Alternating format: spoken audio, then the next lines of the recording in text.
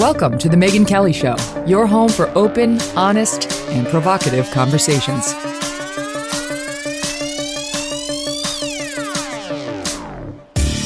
Hey everyone, I'm Megyn Kelly. Welcome to The Megyn Kelly Show and happy Monday. It's Valentine's Day, so happy Valentine's Day. Sadly, as we know, there's still no love lost, however, between Hillary Clinton and Donald Trump. And there is just a stunning new court filing laying out how Special Prosecutor John Durham believes that the Clinton campaign spied on Trump both before and after he became president. I mean, specifically saying that they managed to hack into his computer in the executive office of the president. Okay, if that's true, someone's going to jail, someone other than the lawyer who right now they're allegedly getting this information from. This is enormous. We don't know whether it's true, though. So we're not going to be a Rachel Maddow and assume it is. She's gone the other way on Russia the whole time. We'll tell you what is being alleged when one of our favorite people, Victor Davis Hanson, joins us in our next hour. But first, we begin with an exclusive interview today as one of the best in the business calls it a day after the Super Bowl. Michele Tafoya is widely regarded as the top sideline reporter in all of sports. She recently made waves discussing off-the-field topics. You may know her if you're not a sports fan from when she appeared on The View a couple of months ago. And it was wonderful. It was like, wait, who is that voice of reason over there who is incredibly smart, armed with facts, not afraid of these other women, especially on dicey issues like race, the NFL, Colin Kaepernick. She was battling the co-hosts over everything from COVID to critical race theory. And for those who do not know Michele, here's just a tiny bit of that. Why are we even teaching that the color of the skin matters? Because to me, what matters is your character and your values. Yes, but you know, you live in the United States. You know that color of skin has been mattering to people. Can't we change it that it doesn't? We need white people to step up and do that. But I think that they've been doing that since the Civil War, and I'm not saying it's perfect. No, they haven't. What do you mean they haven't? They have. Listen, when you have a country or a state, let's talk about a state where somebody can be hung from a tree, and it's okay. That's not okay. Well, it was okay. It was okay in the South. People did it all the time. And no one's disputing that happened all those years ago. Anyway, Michele was amazing. She's had an incredible career, and now she's starting a new chapter and has yet to reveal what it is. Michele, thank you so much for being here. Oh, my goodness. It is my pleasure. Thank you for having me. Oh, I'm honored.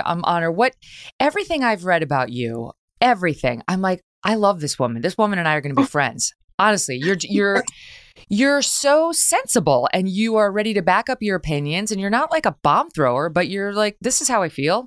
Too bad if you don't like it. This is how I roll. And weirdly, because, you know, I like to think about myself that way, Michele, but I don't think if I were to retire from, you know, a career, let's say at NBC or elsewhere,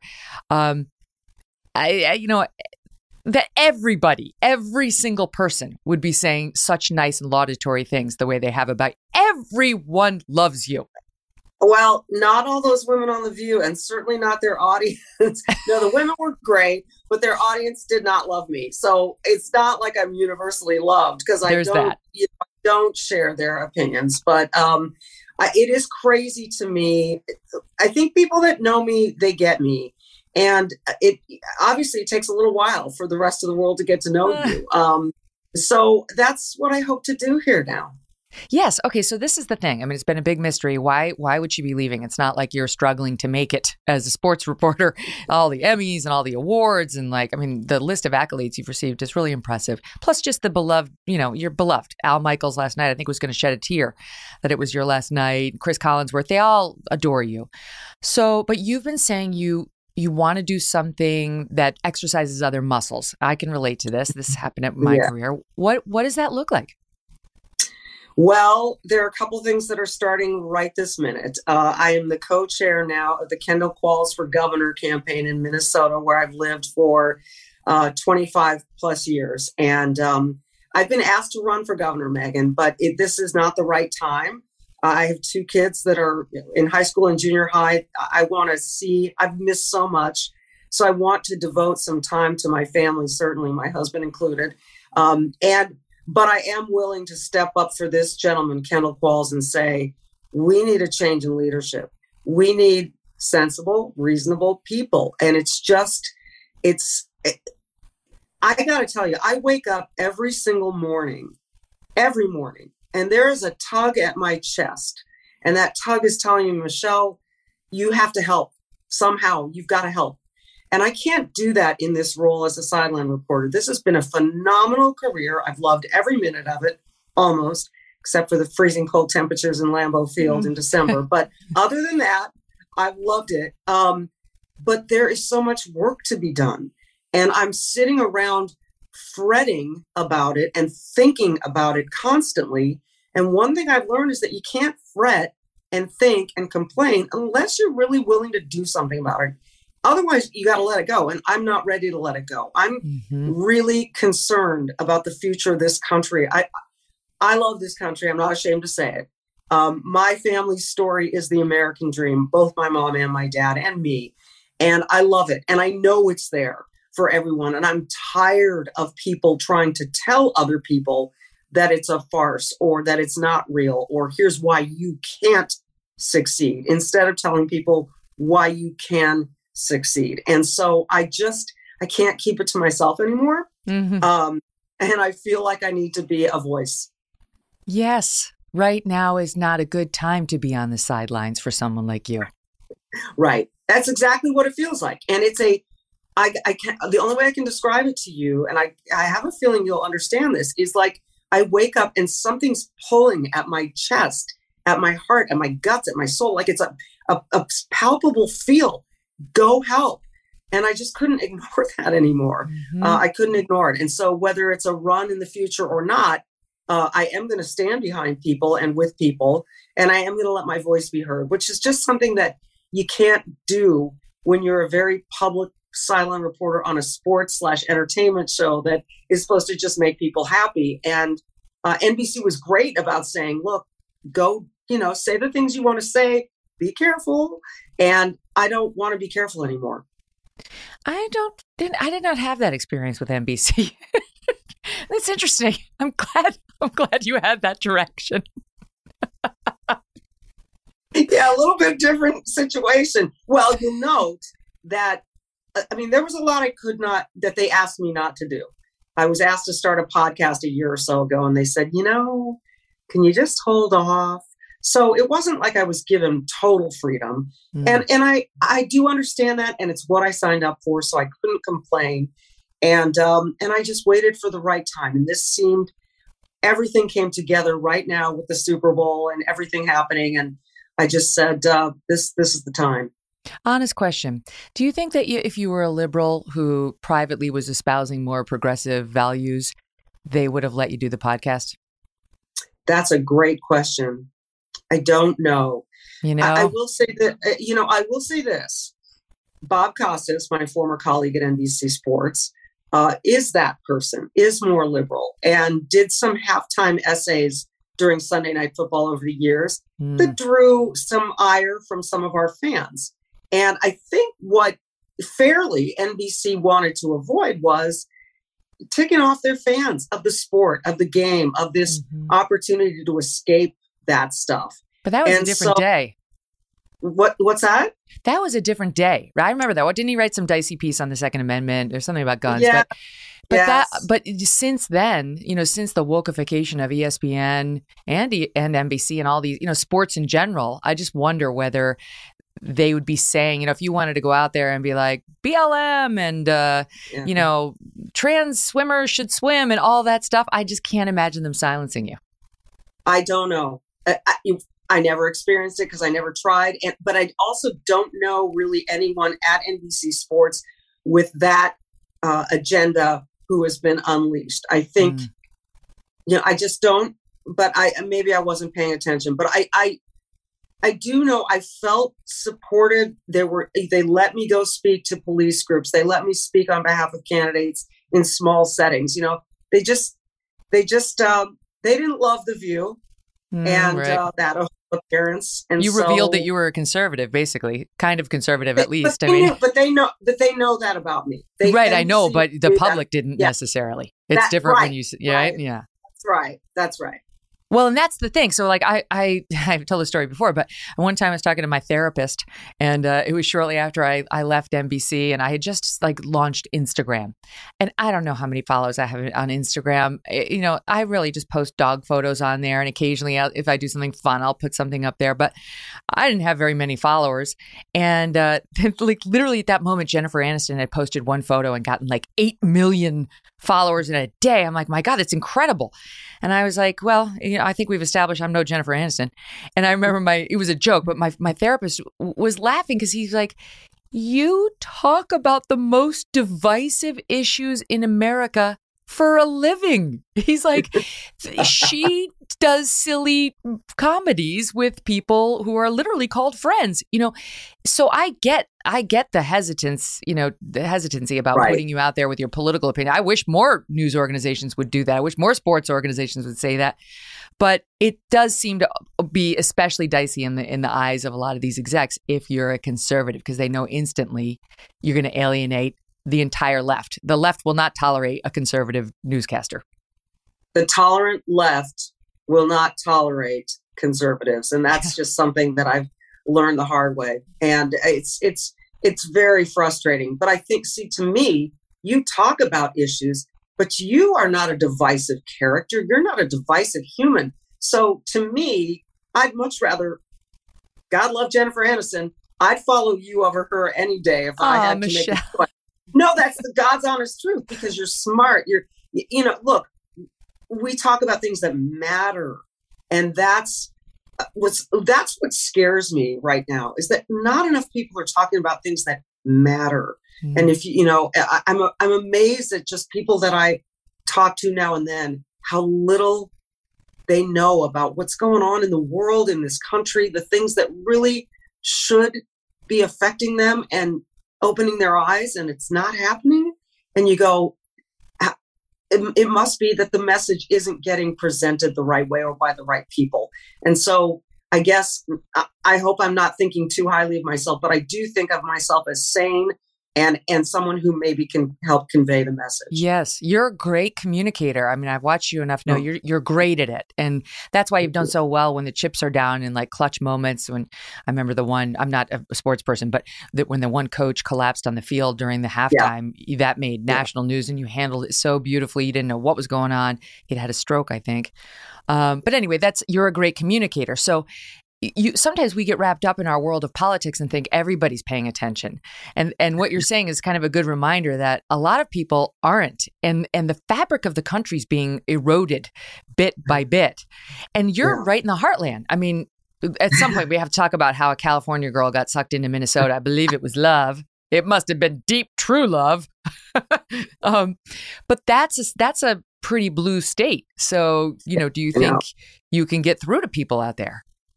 I think it is a pretty blue state, but I think it's trending purple. It's a really interesting state in that we have what's called the metro, Minneapolis, St. Paul, and the surrounding suburbs.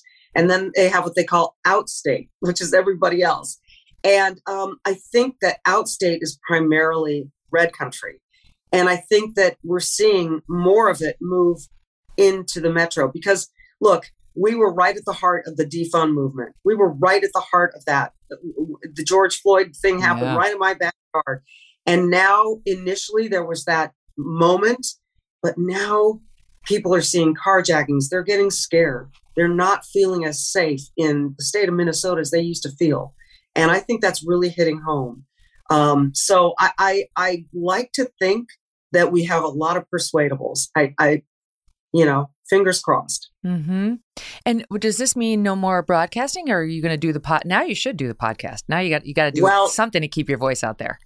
Yeah, that's the goal, is to launch something here. And there are many irons in the fire. And I'm grateful for this opportunity because it lets me continue to get that message out that that's what I do want to do, that I want my voice to be out there. And it's purely out of, I remember someone sat me down once and said, there are three reasons people run for office. Number one, they want power. Number one, they want popularity. or two, they want popularity, or number three, they really want to serve. And I said, well, for me, I really want to serve. I'm a huge believer in the power of what this country is built on. And I'm terrified for my kids and their kids and yours and everybody else's, that, as you put it, the fabric's going to get torn apart to a point where we're not recognizable anymore. And I believe there are enough people to save it, but also people are being silenced or afraid to speak out. The number of friends I have that say, oh, I don't want to talk politics.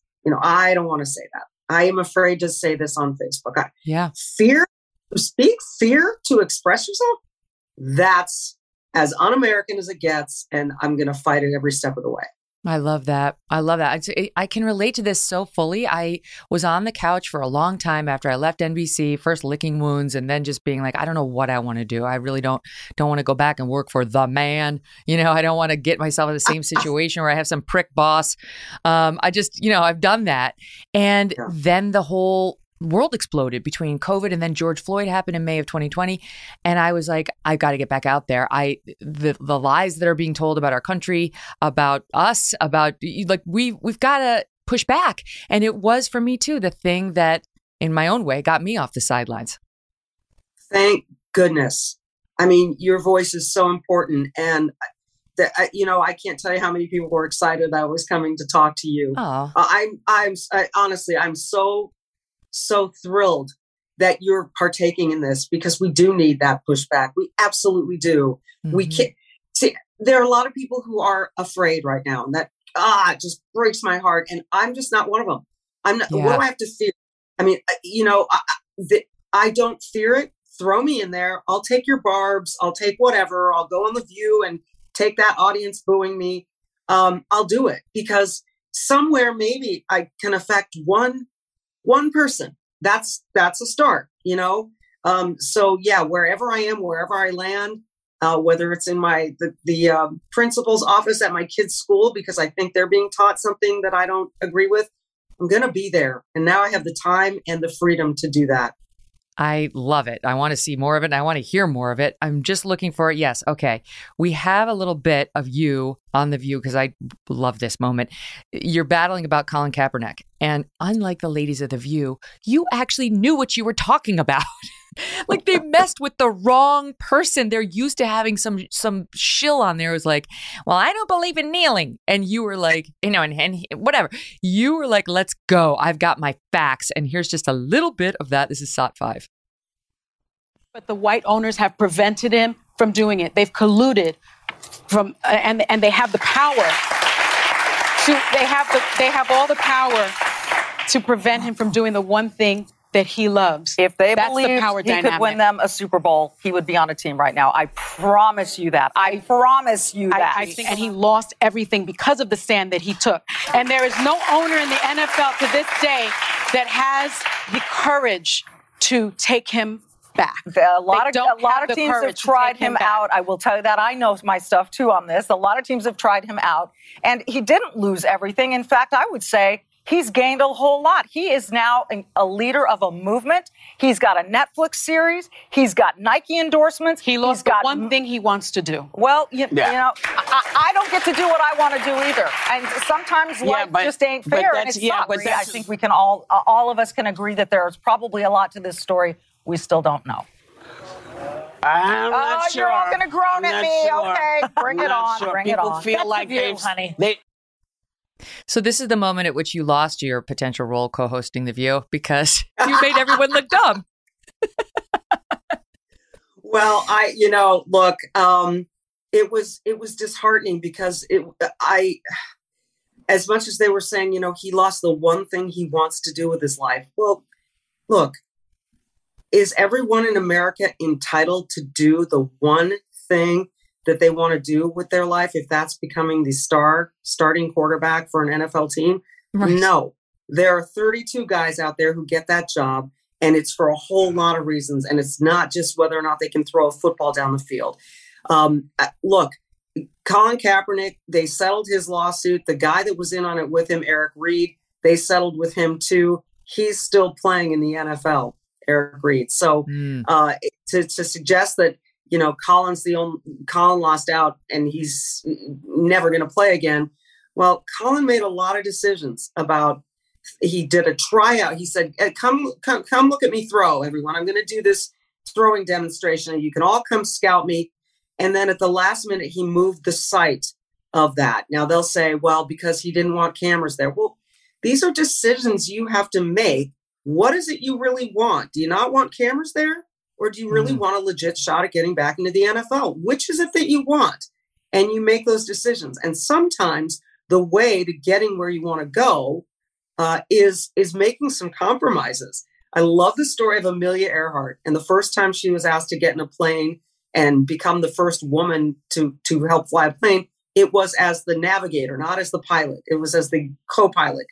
And she could have been offended and said, no, it's either all me or nothing. Well, she didn't. She said, this is an opportunity. I'm going to do it. She did it. And now she's a household name, and, sadly for terrible reasons. But the point is, she saw her path. You can't have everything your way in this life. You work your way around and through the obstacles. If he really, really wanted, the one thing he wanted, Megan, in this life was to be a starting quarterback in the NFL, he'd be one right now. And, given that he had the talent, but he made some business decisions and they didn't necessarily, and I think he knew what he was risking. And I think that there are legitimate complaints about race in the NFL and everywhere else in America, but that's not why Colin Kaepernick's not in the NFL. It does make you think, like, if Tom Brady took some controversial stance on something before he retired, they would still hire him. I mean, like, talent in the end wins out because they're capitalists. They want to make money off of you. They want a winning team. It's exactly right. And they'll spend a fortune to do it. And just ask the highest paid athletes in the NFL. It is about winning. But I do know for a fact that teams talk to Colin Kaepernick. They talk to him about, because really at that point in his career, backup was the only position that was available to him for a number of reasons. He was a good quarterback. He had a really good season the year they went to the Super Bowl. He was not Tom Brady. He was not Matthew Stafford. He was not those guys. Trust me, I think if he had that kind of talent, he would have found his way onto a roster, because you're right, they want to win. But he also made that decision. He made that decision that if I'm going to any team, all of this is coming along with me. If, I've got to be able to do and say what I want. And even if I'm a backup quarterback, I'm still going to, do and say what I want and maybe bring this along with me. And I'll tell you this as well. Teams don't necessarily want to bring all of that with you unless you're Tom Brady or Aaron Rodgers. That's right. Aaron Rodgers, so it's not the same as like discriminating against him because he stood up against racism. It's correct. Are you going to be like a political activist looking to capitalize on every wrong move a coach makes, a player makes, a fan makes? Like, I can relate to this in a way. I mean, when I, got involved in I was sort of drafted into the Me Too movement in a way. It was never something I wanted to be affiliated with. It was like, right, I'm going to do the next right thing. And before you know it, that led to a whole cascade of things happening. But my point was, I didn't want to be affiliated with any movement. I don't really like activism. It's not my thing. But I understood in not backing Roger Ailes, I could never work again. It was possible that I would never work again because all of our companies, for the most part, are run by men. And, maybe they would look at me and say, she's not loyal to the men who run these companies. And therefore, I don't want. So you make your own decisions, right? That wouldn't have been illegal for somebody to do that to me, to say, she's a headache. She might turn on me. I get it. And by the way, if you're a shitbag, I might. That's why I don't have a boss now. And isn't that a beautiful thing? I mean, that's but we all make our own choices. Choices, and you just put it so well. I don't know that there's a whole lot more I can add to that, but you are spot on. That every player in the NFL comes with a set, and there have been plenty of players speaking out against racism, which is a welcome thing to see and hear. But they've done it in a way that hasn't been detrimental to their team. That's such a good point. And you also pointed out it's tough to cry a tear for Colin Kaepernick with his Nike deal and his Netflix deal. It's like, could you please spare me? Cry me a river. I know. Right. Again, I think he's going to be financially just okay. Yes. I was Sonny Hostin's talking about him like he's homeless on the street. Like, you know what? He's good. He clearly wants to do social activism. He's doing it and he's getting paid tens of millions of dollars. So move on to your next cause and we'll see if we feel sorry for that one. All right. Michele Tafoya is amazing. She's staying with us. I'm going to squeeze in a break and then we have so much more to go over. So don't go away.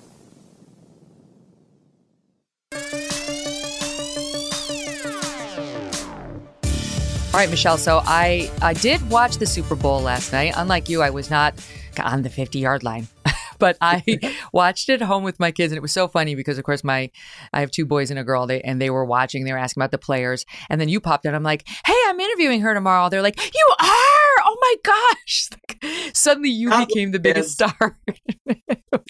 They were very excited for our exchange. And then this moment happened, and they were even more excited. Here's soundbite 1 from last night. Michele interviewing Aaron Donald, the star defender of the Rams, after his big Super Bowl win.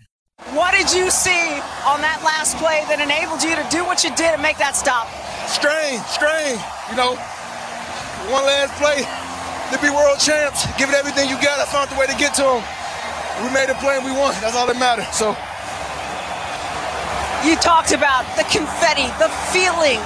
I know you're going to get a chance to hug that Lombardi trophy that you wanted to hug for so long. How does this measure up to what you thought it might be like, Aaron? It's the best feeling in the world, man. God is great. God is great. I'm lost for words. I don't know what to say.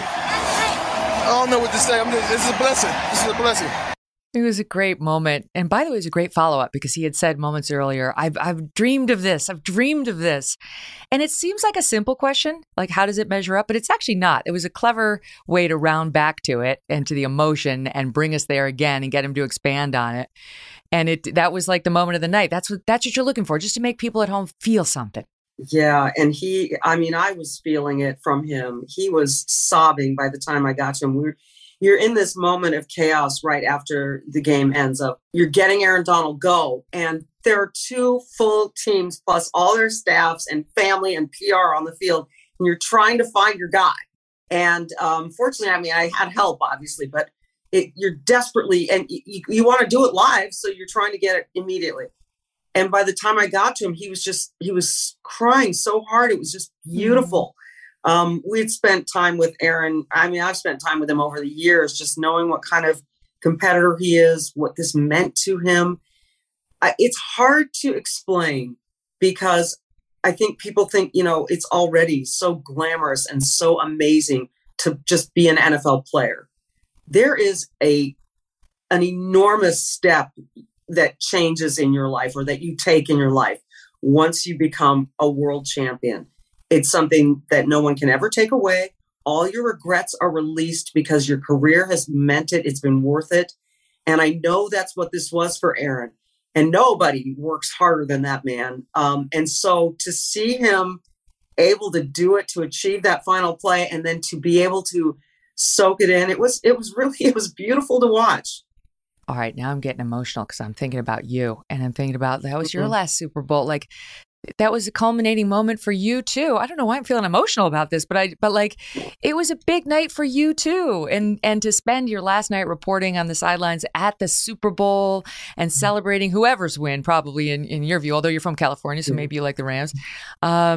That must have been great. And like your colleagues in the booth giving you an emotional goodbye. Do we have, we've got Al Michaels. Here's Al Michaels. This is SOT 16. A couple of things. Number one, Michele Tafoya retiring from sportscasting. Michele, we love you. You have been so much fun, and we'll hear a lot more from her. You and I don't know what the future holds, pal. Yeah, how many people were watching last night, saw that moment? Just like a moment, but it means something. Yeah, it did. But I'll tell you what you didn't see that really was shocking and surprising to me. So I finally was getting ready to leave the field, and I said, and I had a couple people with me, but I stopped and I said, I should turn around and look at this field. Just kind of, because I hadn't been able to soak it in yet. So I turned around, I'm in the kind of right outside of a tunnel, and I'm looking at the stadium is beautiful, by the way. And I'm looking at it, and I'm looking at the lights, and I'm looking at this place where I've spent the last 25 years of my life as kind of like my workplace.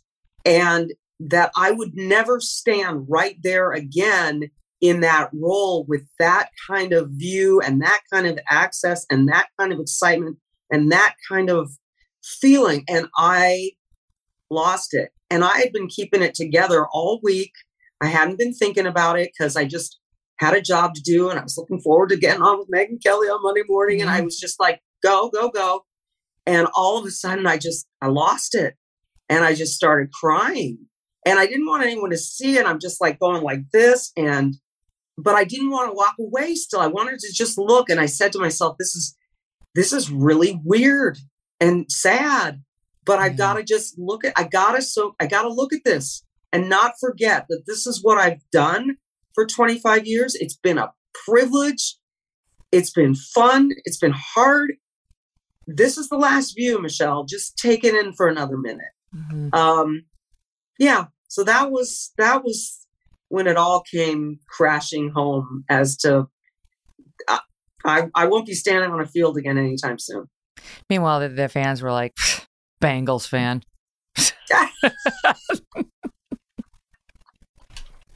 Jeez. Good Lord. Save it for the sideline, lady. No, but I get it. It would be emotional. And I think that's important to take stock, because change, while I totally believe in it, I think, you can't be willy-nilly about it, but rush to change if you're feeling stale. I like it. It's always worked for me. I don't understand those people who live in the same house for their entire life and like have the same job for their entire life. Like I need to mix it up more than that.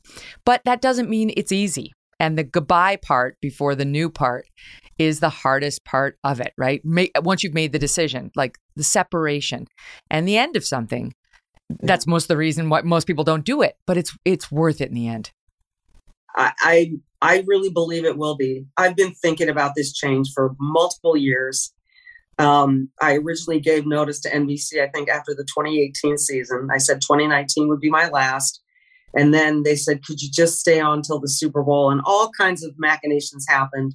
And so here I am. But I wouldn't trade it. But it has been a long thought out change. Exactly what's going to come next, exactly specifically, I don't know. But I like the start I'm having right here, right now. Me too. Is it possible you could wind up on the ticket? Like, is it? They've asked, and it's doubtful. Look, in this first year off, I kind of want to take it at my own pace. And that would not allow me to take it at my own pace. I mean, I'd have to be just off and running 8-10-hour days. And, I don't think that would be putting my money where my mouth is as far as my kids go. How old are they now, Michele? They are 16 and 8 and 13. And they don't really need me, but I kind of need them. And I miss so much. And I want to make sure I'm at every baseball game and every soccer game and every basketball game. I want to be there. I want to share that time with my husband. He's been just flying solo for so much of it. And so, I want us to find a new family footing. Listen, it's tempting, but I do feel like I can better effectuate change, I think, in the short term, at least, by just using my voice. You have time. You're 56 years old. I'm 51, and I laugh because I feel old sometimes. And then I look at how they talk about the Supreme Court nominees, and they're like, she's only 50. I'm like, oh, I'm good. Yeah, just compare yourself to the Supreme Court. You're so good. They're like, she could do 35 years. I'm like, yeah, I feel so much better. Plus, 50 is the new 30, Megyn. So, that's what Tony Robbins tells me. All I have to do is have something called peptides, and I'm going to live forever, according to him. Buy his new book, and you will too. Peptides, I like it. Speaking of which, my husband Doug was out of town last night. He texted me about the Super Bowl show and said, I thought it was amazing. And he said, best Super Bowl show I've seen in years. And I said, literally, my friend just texted me saying, if you like the Super Bowl show, it's time to get your colonoscopy. They were suggesting it's for old people, Michele. I'm concerned because I do like some of these artists. They are more my era, and yours too, and Doug's too. So what did you make of it? Like, what was the buzz there about the big show? The buzz in the arena was like awesome. And it's you know what? I'll tell you what. I've done 5 Super Bowls, and every time there's a mixed reaction afterward. There's one experience that people get inside the stadium, and there's a completely different experience people get watching at home. But even as we left last night and all the texts are flying and everyone's looking at Twitter and all the rest, and the best Super Bowl show ever, halftime show is the best. There were some people, I got a text this morning saying, I don't need to see men grabbing themselves at halftime. The NFL should be ashamed of itself. So, it's, I was energized by it. I enjoyed it. I thought it was good. And I thought it crossed a lot of generations because some of that music is transcendent. And like my kids were so impressed. The New York Times, I think it was referred to it as oldies, presenting old. I'm like, oldies? What? That's bullshit. That really? Is. That kind of gets past me. I don't get that at all because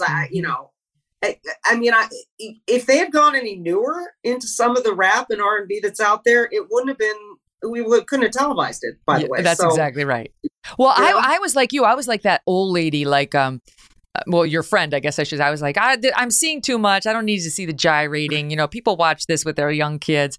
And then I actually said the line of, there's no melody. Back when I was a kid, I mean, I've become my grandpa. My music had a melody. This is happening so much. I know, it's crazy. It's funny. A little behind the scenes story. So after the game, I finally made my way back to our little production hub. It's actually quite large. But so Al and Chris were waiting there for me. And then I saw this whole group amassing. And there was Eminem, Mr. Mathers. And he is diminutive. He's small. I feel like a giant next to him. But he was waiting. He's always loved Al Michaels, just thinks the world of Al Michaels. And so they were talking and I was just sort of like peeking and Al said, hey, do you know Michele? And he brought me over and he looked at me, Eminem, and he goes, oh shit, you're that woman. And I was like, wow, you know who I am? I mean, I was so floored. But I mean, seriously, but I don't know, every year it never fails. You're going to have people who hate it. Yeah, that's right. Well, one thing I didn't hate was there wasn't a mask in sight. The mandate is still in place. The indoor California. I said to my assistant, I'm like, is the mask mandate lifted? Like, no, might it's as not. well be. Right? Like, there were more bare faces than masked. Totally. And there are rumors that they're going to drop this mask mandate tomorrow here in California or in Los Angeles. I was thinking, if you do that, you're going to look so bad for mandating these masks at the Super Bowl. I mean, it's going to be ridiculous. But by the way, nobody wore them. And they said, we're going to have people walking around enforcing and everyone's going to get a free N95 when they walk in. Guarantee you, by the way, I say shouldn't guarantee, but I strongly suspect those N95s were made in China because the one I was given was made in China. So bravo. But yeah, I mean, look at these pictures. There's not one human in a mask. These are all these celebrities. It's on their chin.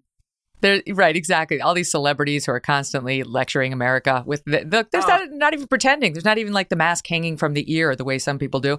But forget the celebrities. It was like all the California authorities, from the governor to once again the LA mayor. I mean, it's their mandate. And even so Michael Brendan Doherty of National Review, who I love, he was like, it's officially the end of the pandemic. It's over. It sort of began with a sports moment. Remember, there was a basketball player who had like touched all the microphones, yes. And then he got it and it made national news, and it ended. It ended officially last night when, I mean, in the bluest state with the most restrictive mask policies, everyone, including the officials who put them into place, blew them off entirely. That's why people are so pissed off and sick of the authorities and sick of listening to people who have lost so much credibility in all of this. I think, Megan, that's the other scary thing we're enduring right now is where do we look for true leadership and credibility? Right now, I don't have a good answer for that. Yeah. So I say, okay, in our house, this is how we're going to do it. I don't care what everyone else, this is. So everyone's kind of left on their own right now, which might be the best thing. But eventually, who are we going to trust? Yeah. No, I mean, after this, like truly, especially in California, do not wear a mask. Like the thing that's infuriating is the children have no choice because they work, they go into school and these crazy teachers are like, put your mask on. And they're littles. So they do it and they're, they have to be respectful of authority, but we don't. And especially in California, you take it up with Governor Newsom, take it up with Mayor Garcetti. I'm not wearing, why should they? Anyway, all right, I have to pause. I have to do one more break and then I'm coming back to Michele Tafoya because there's still much more to discuss. Whether you're a morning person or a bedtime procrastinator, everyone deserves a mattress that works for their style. And you'll find the best mattress for you at Ashley. The new Temper-Adapt collection at Ashley brings you one-of-a-kind body-conforming technology, making every sleep tailored to be your best. The collection also features cool-to-the-touch covers and motion absorption to help minimize sleep disruptions from partners, pets, or kids. Shop the all-new Temper-Adapt collection at Ashley, in-store or online at ashley.com. Ashley, for the love of home.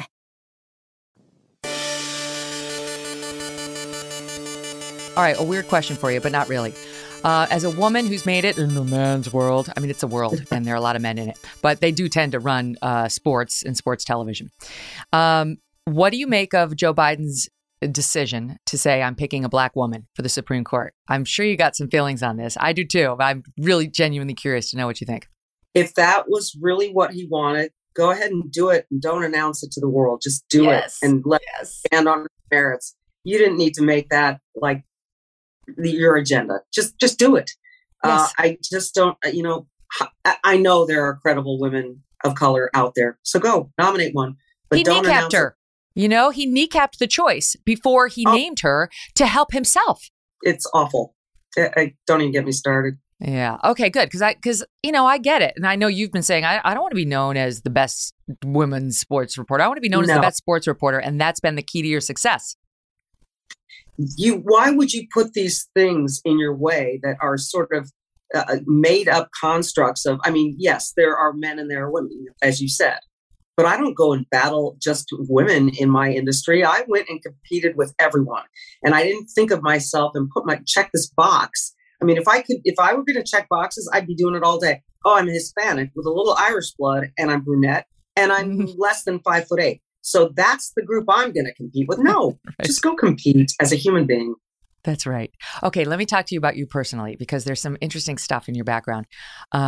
I could relate to your struggles with infertility because in my case, I got married to my husband. I had a starter marriage. So then my real marriage to Doug didn't start until I was 37. So I was kind of getting long in the tooth for the babies.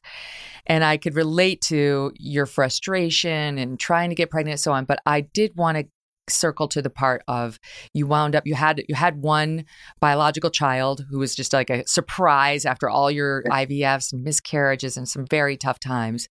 And that's the way it is, right? As soon as you relax or give up, you get, right? And then for your second child, you decided to adopt. And I read that you said about your husband phrased it as, now we get to adopt, not have to, get to. Correct. It was one of the most freeing things he ever said to me. My husband's awesome. And he said that now we get to adopt. And it's just been the greatest gift I've ever been given. And I hope I do get to meet her mother face to face someday. And if she wants to, we will do that, because I want to thank this woman for giving me the greatest gift I've ever had the pleasure of having in my life. And she just keeps on giving. It's been amazing. And Michele, I've talked to so many women who are so worried. They don't want to use donor eggs or they don't want to adopt. And they're like, I always laugh because everybody thinks their genes are the best. Like, oh, what if I get somebody else's, and you kind of look at it, half of them like, that might not be such a bad thing. You should maybe take somebody else's. But you said the same thing my friends who are adoptive mothers have said, which is you forget it's like that thing is a barrier to entry only. The fact that this baby was born to another woman, they do become your child, 100% your child. Totally and completely. And whenever she calls me mommy, it's that much more special. Even at 13, she's still calling me mommy. That goes away. And this is your child. This is your charge. This is your love. And don't even get me started with my husband. I mean, she's got him wrapped. It is interesting.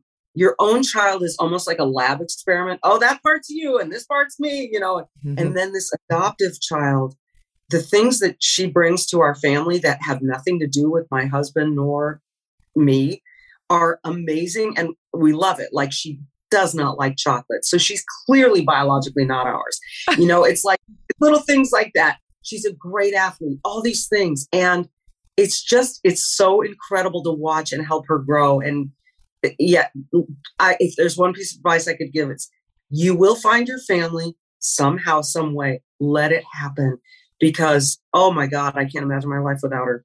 Mm-hmm. So is that what happened? The wonderful husband that she loves so much as well, he pulled you to Minnesota? Because I'm hung up on, like, who that was raised in California would move to Minnesota? What? Well, the weather in California is so boring. It's the same day after day. I wanted a challenge. No, honestly, I left California. I was in Charlotte, North Carolina for my first job. I wanted to leave there. Minnesota offered me a chance to cover the Minnesota Vikings. I wanted to cover the NFL. And then I met my husband. Because honestly, Megan, when I first got to Minnesota, it was 30 below with wind chill. Right. And I said, what am I doing? And then I saw the change of seasons. And then I met my husband, and it's turned into home. It's crazy, but there we are. You know what? He must be amazing in bed. It's just good. Like, we'll talk later. Yeah. We'll have a drink sometime in New York. It's done. I can't wait. Michele, please come back. There's so many more things I wanted to get your opinion on. You're a great talker, a great woman, a great professional. You don't need it, but good luck with all the next chapter. I appreciate it. And at the risk of sounding like I'm just blowing smoke here, you've been a big influence on my career and my decision-making about all of this. You're a phenomenal voice. I'm so grateful for you in this space, in this Mm-hmm. arena. Keep it going. Oh, thank you. Thank you. I love that. I appreciate it. All right. Lots of love to you and the fam. You too. Okay. I want to tell the audience that up next, we are bringing on Victor Davis Hanson, and we're going to try to break down this rather complex story in terms you can understand, because if true, it's huge. It could definitely result in criminal charges for a whole host of people, and it's being completely blacked out by most in the mainstream media. I mean, it is being ignored, and trust me, if the shoe were on the other foot, and Donald Trump had been accused of spying on Hillary Clinton's winning White House campaign, it would dominate the news cycle everywhere, but it's not. We'll be right back. Whether you're a morning person or a bedtime procrastinator, everyone deserves a mattress that works for their style. And you'll find the best mattress for you at Ashley. The new Temper-Adapt collection at Ashley brings you one-of-a-kind body-conforming technology, making every sleep tailored to be your best. The collection also features cool-to-the-touch covers and motion absorption to help minimize sleep disruptions from partners, pets, or kids. Shop the all-new Temper-Adapt collection at Ashley, in-store or online at ashley.com. Ashley, for the love of home. Here to discuss the Clinton campaign's alleged spying on Donald Trump's campaign and on him while he was in the White House, as well as many other items in the news, my pal Victor Davis Hanson, the Martin and Ely Anderson Senior Fellow at the Hoover Institution. Victor, thank you for being back on. What a day. This Durham bombshell is significant. Again, unconfirmed. These are allegations and a report that he is getting ready to say that, or is pursuing claims that the Clinton campaign attorneys paid a tech company to infiltrate Donald Trump's campaign headquarters at Trump Tower and the executive office that he held in the White House, his computers, wanting to create a connection with Russia, hoping to find a connection with Russia. And if none existed, hoping to create a narrative that one nevertheless existed. Just a little bit more. This is the Daily Wire's Cabot Phillips did a good job explaining this today. This goes back to a meeting that the Clinton campaign lawyer Michael Sussman had with the FBI back in 2016, 2 months before the election. Sussman's been indicted for lying to the FBI, saying, "I have no client. I'm just here to give you information about Donald Trump's connection to Russia." Meanwhile, it turns out he did have a connection. He worked for the Hillary Clinton campaign. Didn't disclose it. So he's already been charged with that. But more information appears to be coming out of Sussman.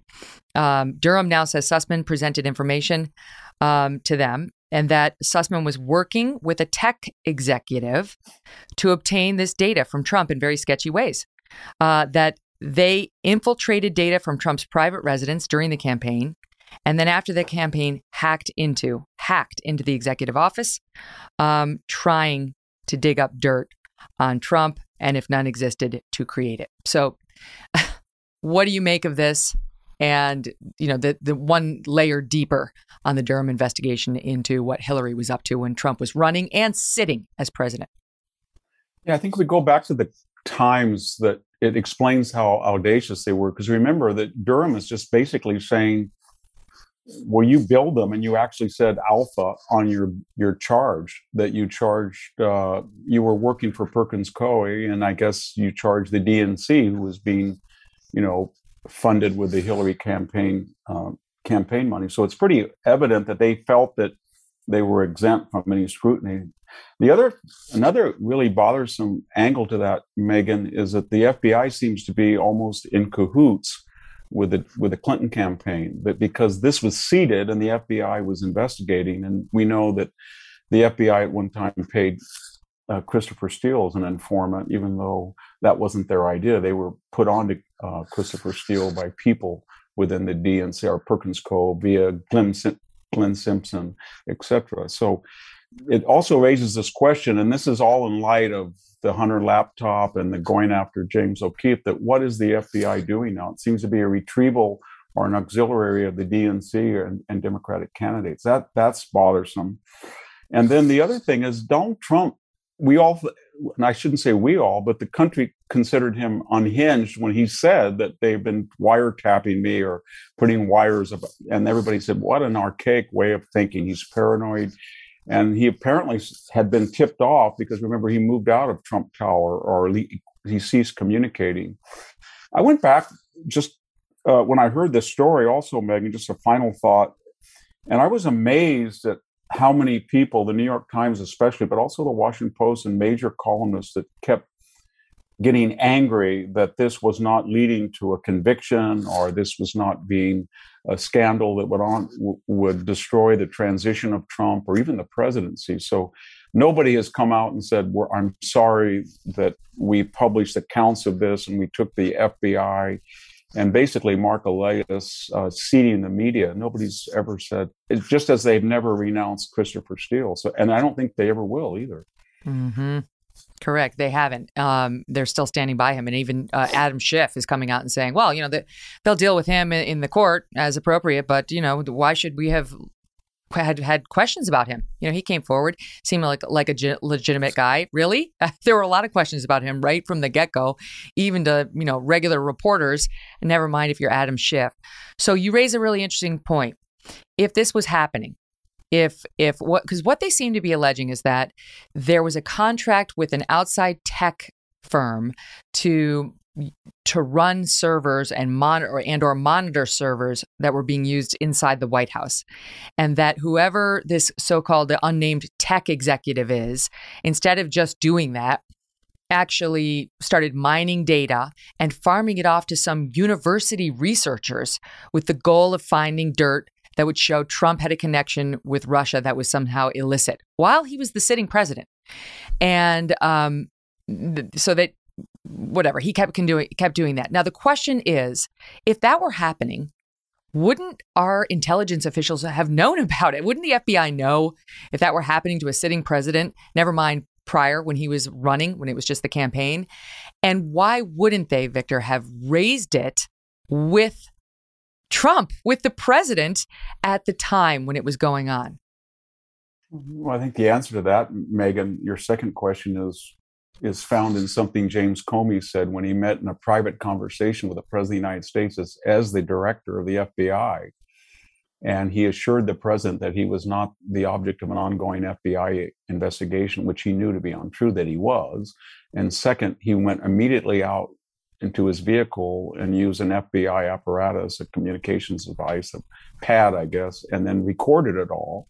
And then subsequently, when he was fired, he leaked that. So the FBI, for a variety of reasons, this is just one of the very minor ones, but for a variety of ongoing reasons, whether it's missing FBI phones during the Mueller investigation, or Mueller staggering, the ex-FBI head, staggering the dismissals of Strzok and Page, so there didn't seem to be any connection between them, and they were reassigned rather than fired for their unprofessionalism, or James Baker talking to sources and probably leaking it to Yahoo or other sources right before the 2016 election. And then we have Kevin Kleinsmith submitting a fraudulent doctored document. So we could go on, but there's something existentially wrong with the FBI. And I don't know if it's confined to the Washington echelon, but they seem to be an extension of the progressive movement or the DNC or whatever Democratic administration is in power. And they don't seem to, when you look at what they have done with the Hunter laptop, they had that in their possession. They sat on it. Mm-hmm. And they didn't come out because they were pressured because of the campaign. The election was approaching in 2020. And then they kind of had more performance art with James O'Keefe, who hasn't been charged yet for all of the publicity that seems to have been provided to the New York Times that almost immediately aired that story. So I don't know what to make of it, because we all have respect for investigatory agencies. But I think it's a larger trend that all of us that are who have traditionally supported the CIA, the FBI, the NSA, the Pentagon, they have lost the support of half the country. And it's not just me, pontificating. If you look at the latest poll, the Pentagon, only 45% in a recent Reagan Library poll expressed confidence in the military. When you look at the polls of the FBI, it's even more dismal.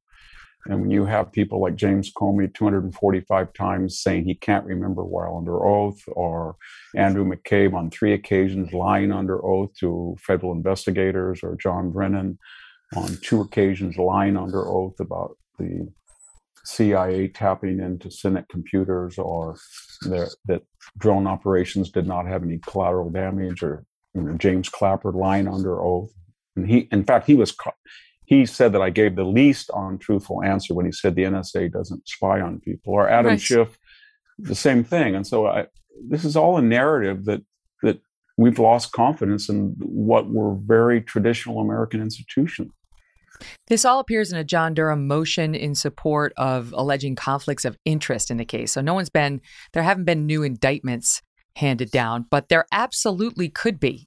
Trump, known for his hyperbole on a lot of issues, may not be wrong when he says this is worse than Watergate. I mean, if this pans out, if she and her campaign were actively spying on the sitting president, on his campaign for president, then on the sitting president, and working to create dirt that would possibly bring him down, she definitely could be facing criminal charges, she or whoever they can actually pin it on. And this would be an enormous ethical and legal breach. We're not there yet, but that's what's being alleged. Essentially, we'll see the names filled in. But just by way of info, Victor, back in 2016, people are now pulling up her old tweets, and it was October 31st, 2016, right before the election. She tweets out, "Computer scientists have apparently uncovered a covert server linking the Trump organization to a Russian-based bank." Oh, which computer sciences are those, Hillary? Right? I mean, now we're getting a better picture. Then she shared a statement from her campaign's then senior policy advisor, Jake Sullivan. He's now national security advisor, this guy, saying as follows. Just a couple highlights from what he was saying. They're stoking the fire. This is the point I'm going for. "This could be the most direct link yet between Donald Trump and Moscow. Secret hotline may be the key to unlocking the mystery of Trump's ties to Russia. It raises even more troubling questions in light of Russia's masterminding of hacking efforts that are clearly intended to hurt Hillary Clinton's campaign. Hello, pot, meet kettle. And here's the last one. Can only assume federal authorities will now explore this direct connection. Oh, really? You can only assume that? Can only assume federal authorities will now explore this direct connection between Trump and Russia as part of their existing probe into Russia's meddling in our elections. Meanwhile, the Clinton campaign lawyer Sussman is in there telling the FBI, I've unearthed it. This is the thing. You've got to look into it. No, I have no client. It's not the Hillary Clinton campaign. I'm just a good citizen. And now we know all this other stuff was happening behind the scenes. This is criminal, Victor. It is criminal. And it begs the question, why did Hillary Clinton have such confidence that she could make these statements publicly when privately she knows she had some exposure? I think the answer is that she had a series of Clintonites that were seated deeply within the Obama administration. And we can see what Bruce Orr was doing at the time she was talking. He was seeding the dossier and talking to people in the Justice Department. Loretta Lynch and Bill Clinton had been meeting on that tarmac, and about what, I don't know, probably the Hillary Clinton email investigations. That was kept quiet. At the same time, Andrew McCabe was point man on the investigation while his wife was running for office in Virginia and getting Clinton-related PAC money from Terry McAuliffe's PAC. And the second thing was that this had been habitual for her, Megyn. Remember the Uranium One scandal where she and the State Department committee had pretty much allowed 20% of North American uranium to fall in the hands of Russia at a time when Bill Clinton had been given $500,000 to speak on just one occasion in Moscow, and when there were a lot of multi-million-dollar gifts to the Clinton administration from Russian-related sources. And then we had, of course, the missing email scandal, and then we had the Steele dossier scandal. And I don't know what to make of it. Maybe you do. And it's either one of two things, that this repeated violation of ethical and probably legal statutes, then it emboldens her and she says, well, if they didn't get me for that, then they won't get me for this and they won't get me for this. And she just becomes more emboldened, or it starts to erode her credibility. And at some point, people are so embarrassed, they say, this can't go on. She's just so flaunting the law that let's stop it. I don't know what will happen, but no other political figure in our generation has so deliberately and ostentatiously broken the law, in my opinion. You know, they say, and I've talked to convicted felons about this, crossing the first ethical line is the hardest. And once you've done that, you're pretty much good. You know, it's sort of, once you sort of abandon the commitment to following an ethical code, and that's the biggest move. And then you're on the other side and it's a party. You know, it's like whatever you want, carte blanche. I think you're right, especially when she said, I mean, she went around for most of 2016 suggesting that I shouldn't say suggesting, explicitly saying Donald Trump was not legitimately elected. They had all of those people, celebrities, grade B celebrities, making those commercials to reject the electors and have them defy their constitutional duty and reject Trump. And then almost immediately, she said she was part of the resistance, she said. And then when Joe Biden, in the closing days of the campaign, she suggested to him not to accept the results of the election if he lost. And then she, of course, during Trump's administration, said he was illegitimately elected. What I'm getting at is that there's this psychological mechanism of projection. She seems to project Russian collusion when she's using Russian-related sources herself. She seems to suggest that it's dishonest, and it is, and it's probably illegitimate to question a sanctioned U.S. election, but that's what she does all the time, sort of like Stacey Abrams. And then finally, we all feel that Trump goes over the top. He's paranoid. He makes these outlandish statements. But if you or I or any of us in our own profession had been subject to what he was subject to, where they tried to destroy his campaign by the use of a fake Russian-related dossier and a discredited British spy who's not supposed as a foreign national to participate, and then Hillary Clinton through 3 firewalls, the DNC, Perkins Coie, and GPS, was funneling dirt against Trump.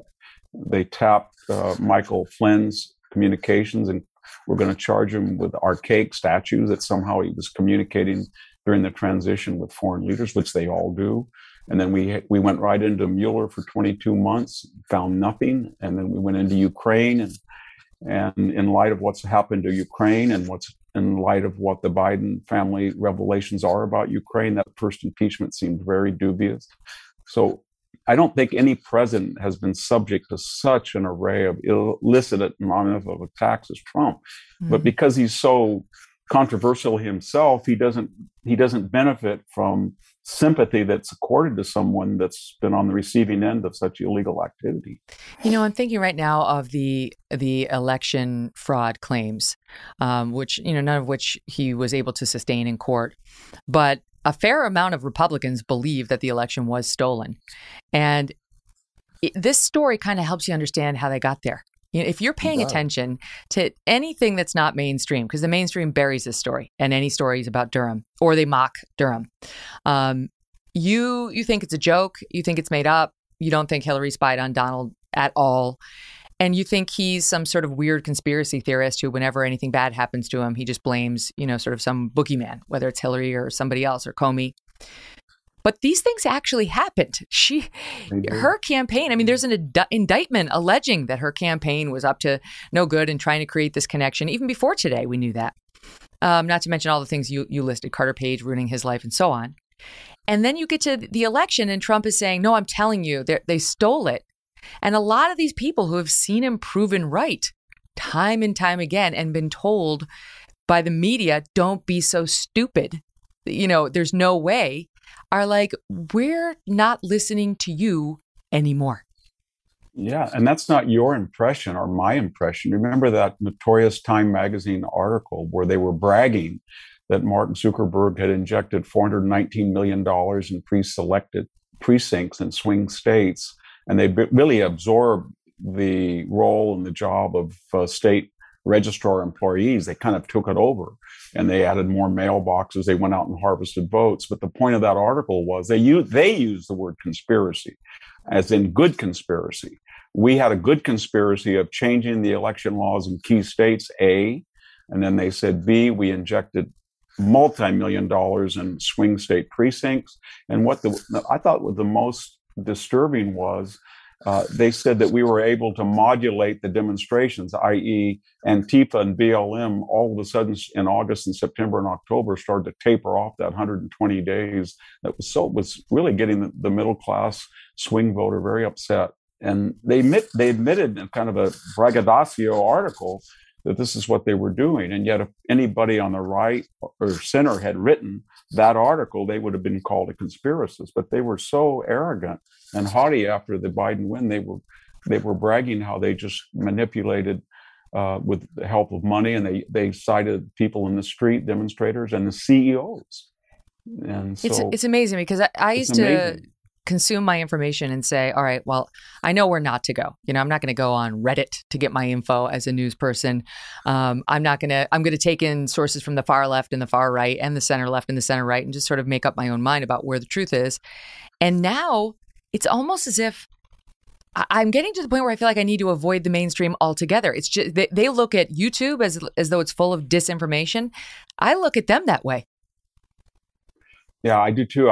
I go back to 2016 when Trump got the nomination, and then during the campaign and right after the election of 2016, Jim Rutenberg of the New York Times, Jorge Ramos of Univision, Christian Amanpour of CNN, they all had the same narrative that traditional journalism could no longer sustain itself because Donald Trump posed such an existential threat to the election process, to global warming, to the border, and all of them had a different take, but they had the same conclusion that journalists must be activists. And that was replicated by the ACLU, said the same thing almost.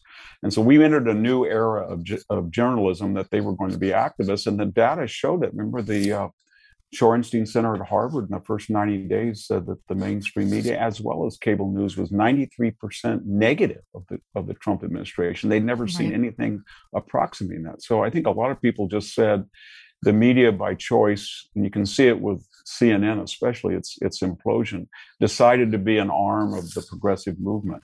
and they kind of turned off. And it's disturbing because, as I get older, I'm 68 years old, and all of these institutions that we all used to think were apolitical, the corporation, Wall Street, social media, Silicon Valley, K through 12. We knew the university was, but entertainment, Hollywood, they've all become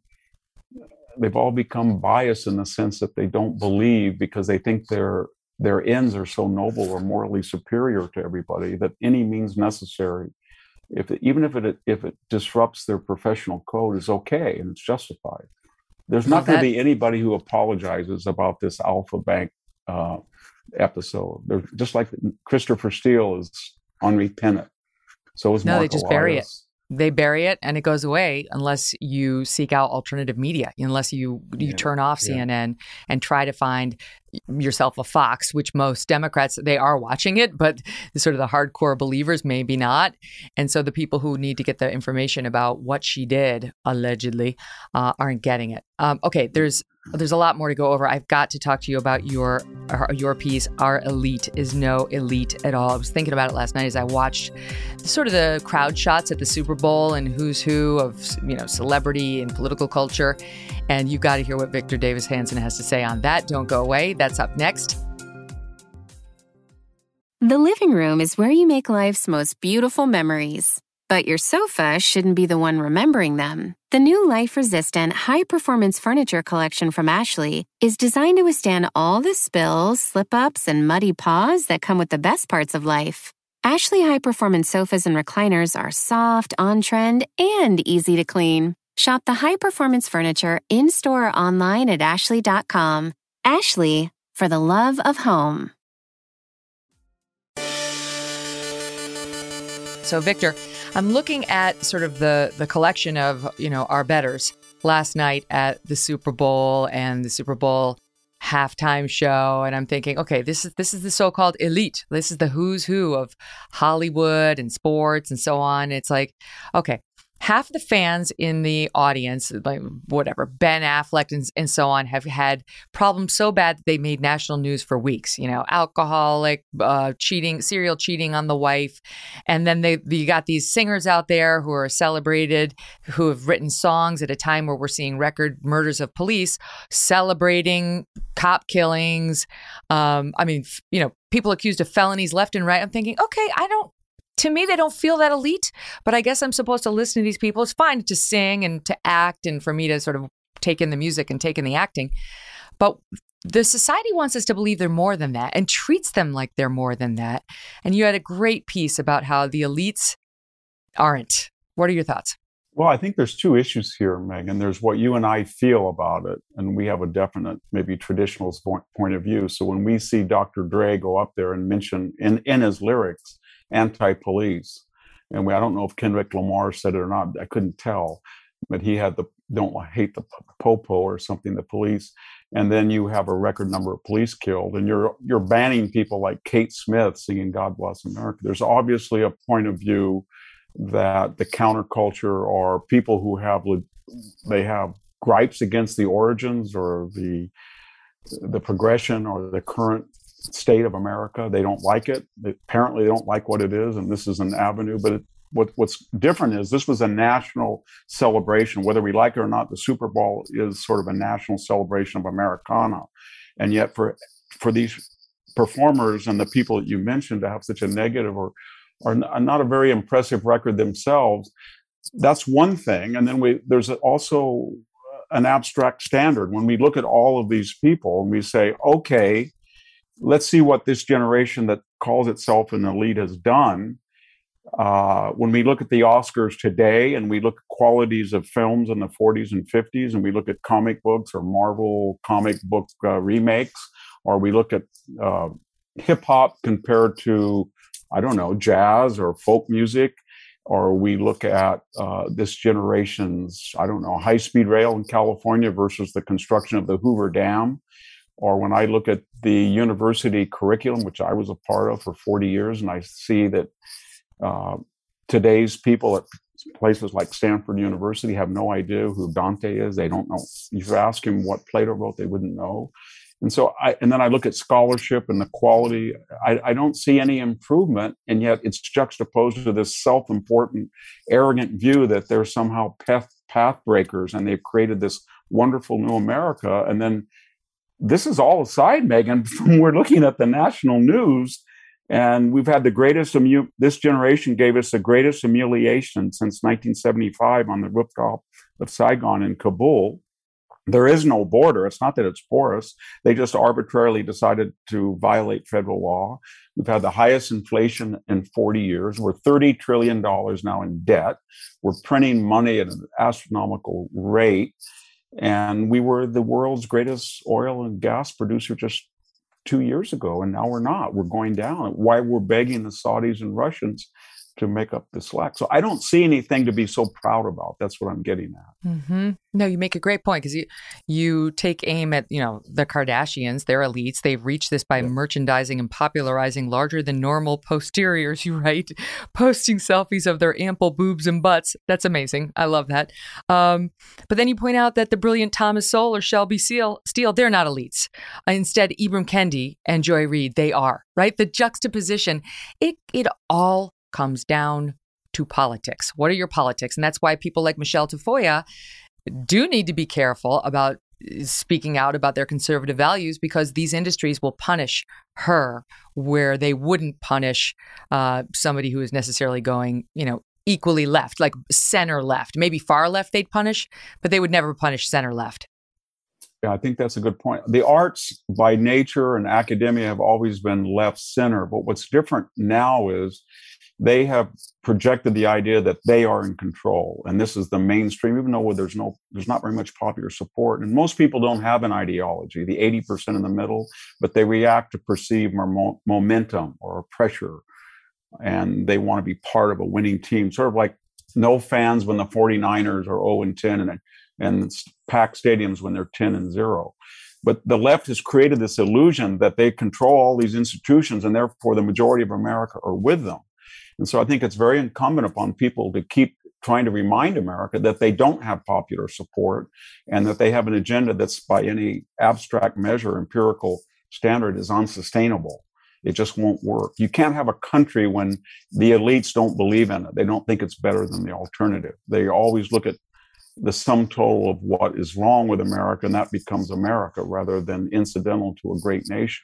Mm. So I think the midterms, we always say these are the most important midterms. Usually they're not, but if there is a referendum on all of this and is a large Republican victory, not that I'm trying to be a megaphone for the Republicans, I think it will have a profound effect.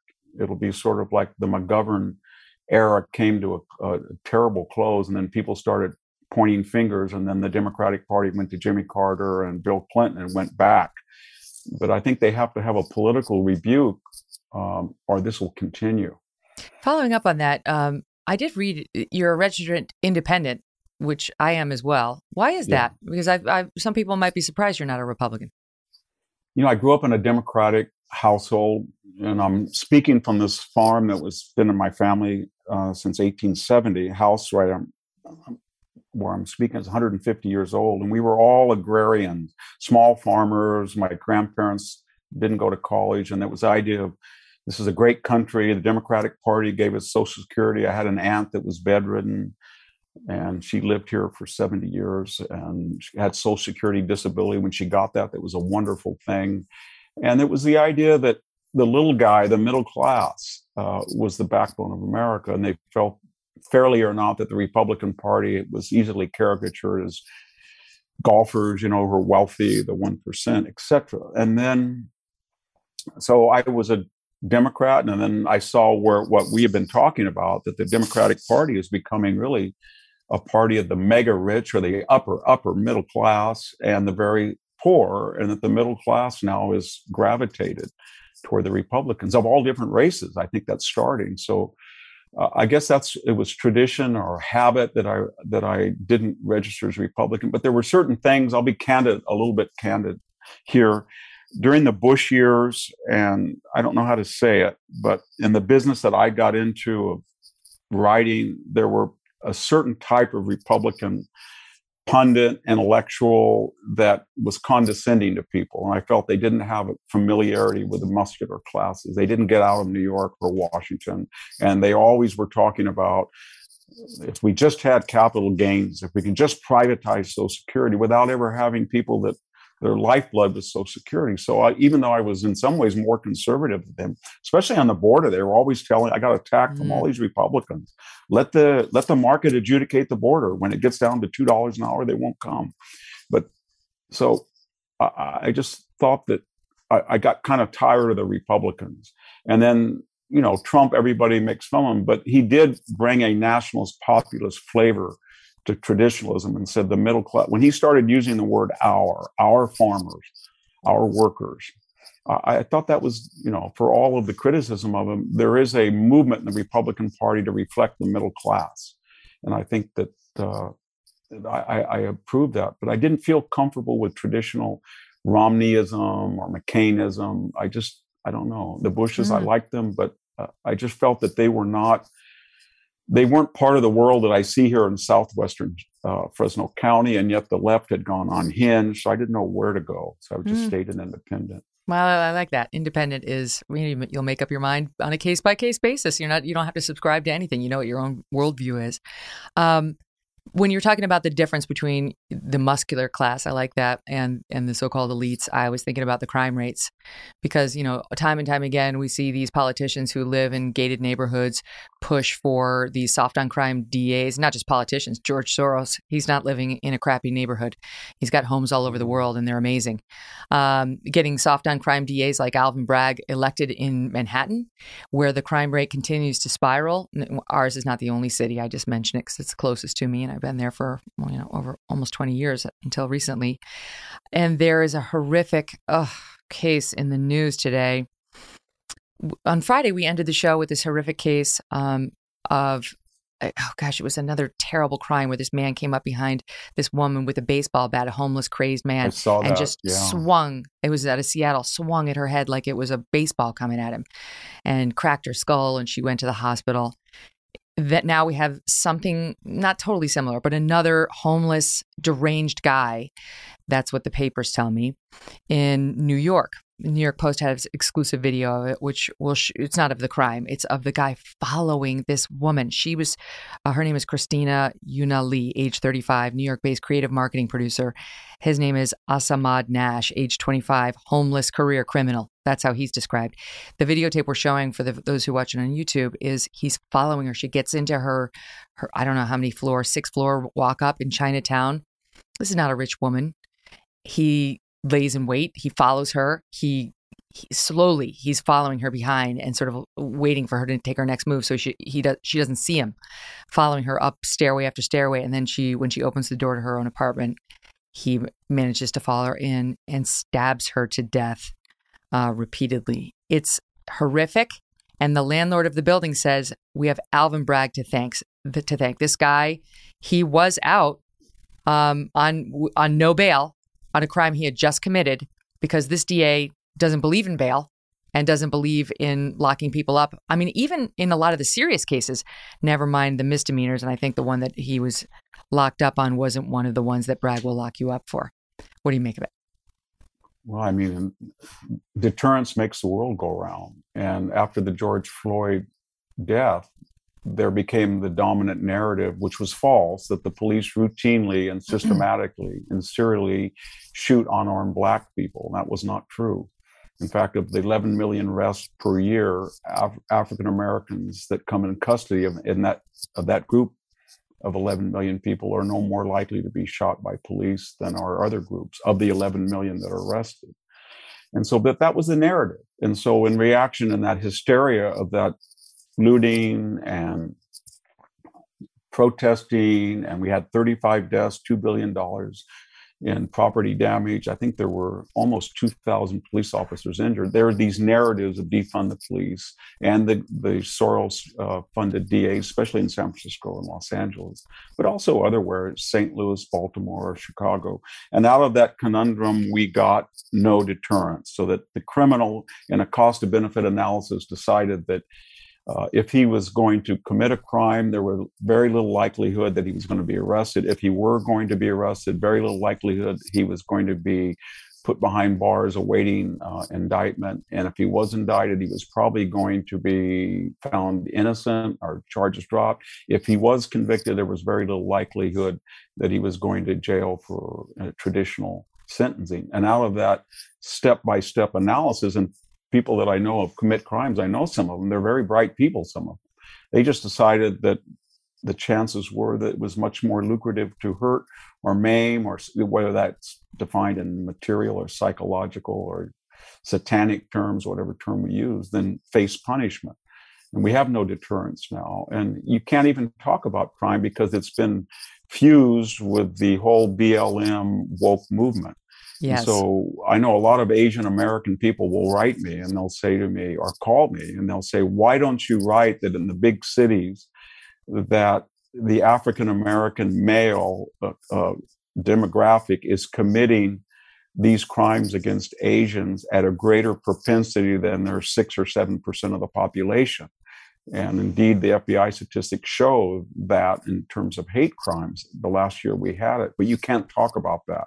In fact, I've given a lot of interviews to Chinese language, Taiwanese groups, and this is a big hot topic in that community, that African American males are committing anti-Asian hate crimes at a record level that is not proportionate to their demographic percentages, and yet no one can talk about it. In fact, they talk the opposite. They just say hate crime.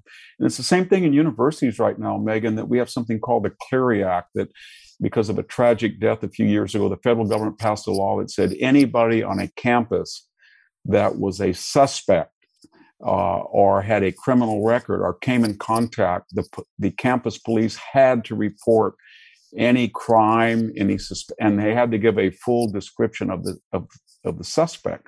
That simply disappeared, that non-compliance. In fact, the Trump administration fined universities several $1 million that they were deliberately. And so when I get things today, and I get them almost daily because I'm an emeritus from the CSU system and I work at Stanford University. If we had gone back 2 years ago, we would have said bike stolen or gun used or shots fired, and witnesses said the suspect, and they would describe the suspect very clearly: clothes worn, ethnic background, male or female, etc. Now they just say suspect description unknown.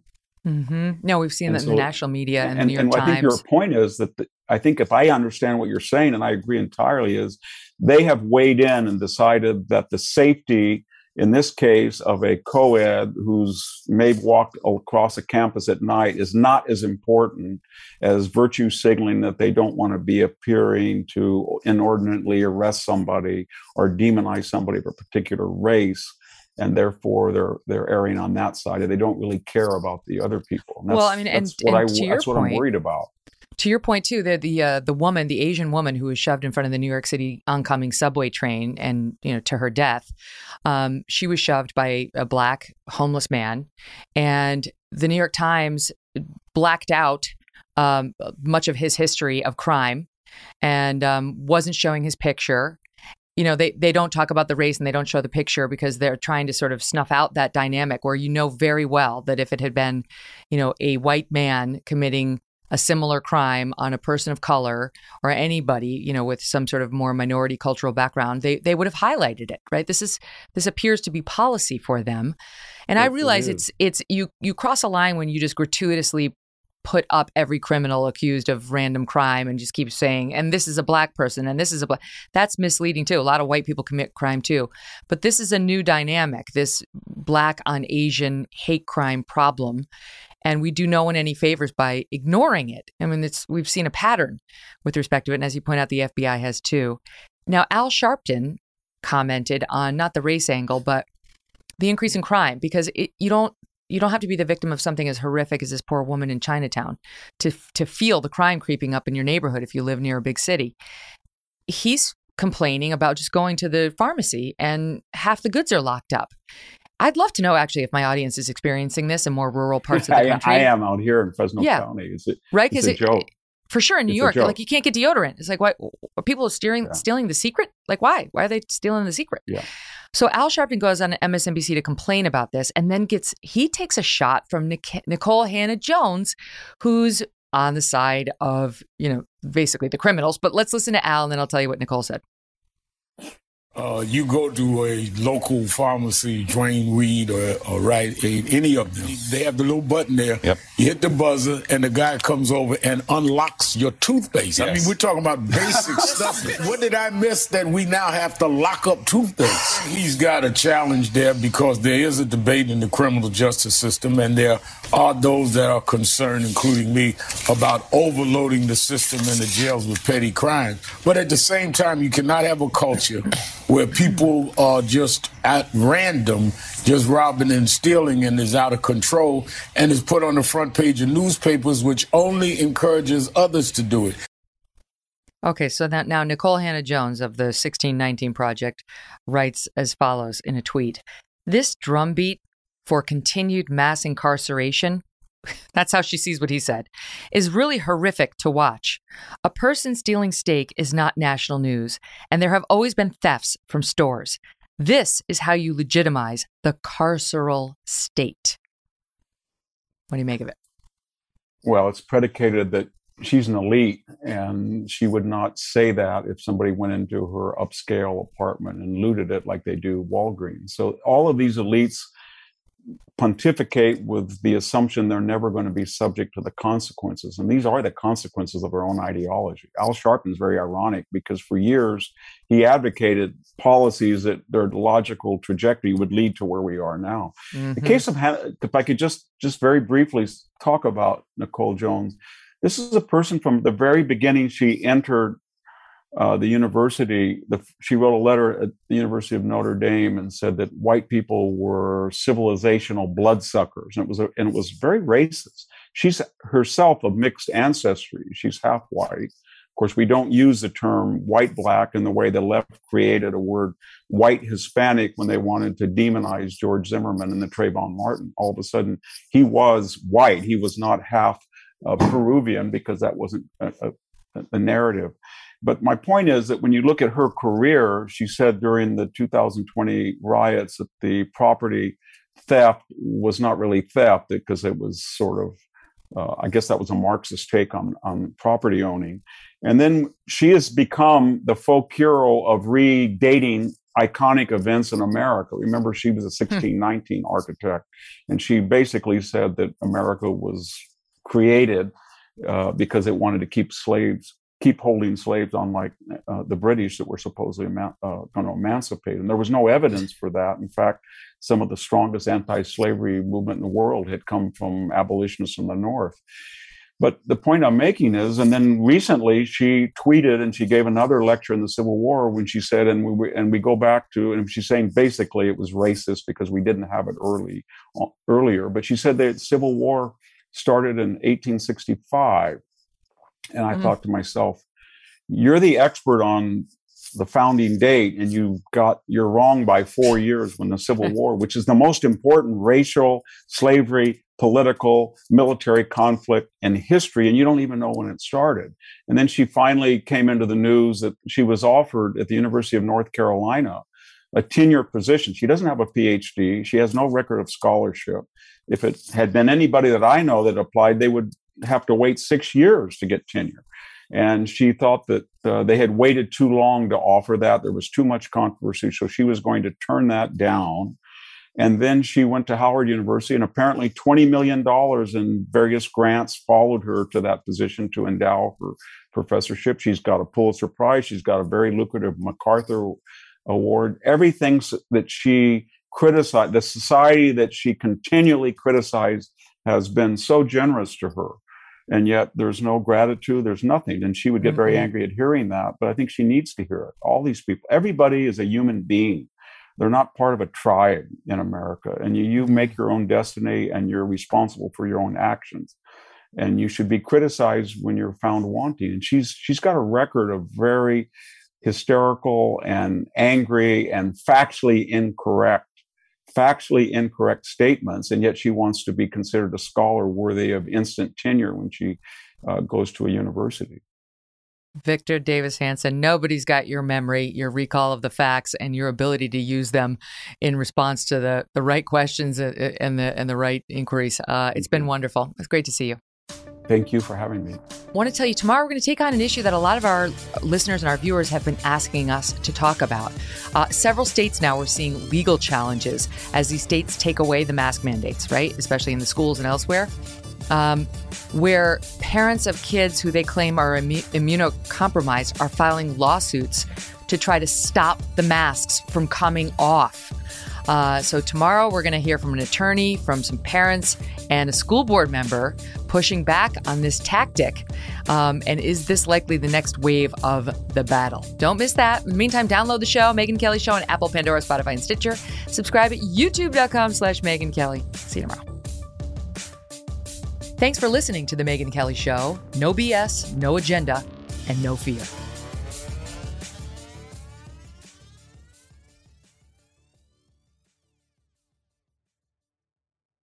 The living room is where you make life's most beautiful memories. But your sofa shouldn't be the one remembering them. The new life-resistant, high-performance furniture collection from Ashley is designed to withstand all the spills, slip-ups, and muddy paws that come with the best parts of life. Ashley high-performance sofas and recliners are soft, on-trend, and easy to clean. Shop the high-performance furniture in-store or online at ashley.com. Ashley, for the love of home.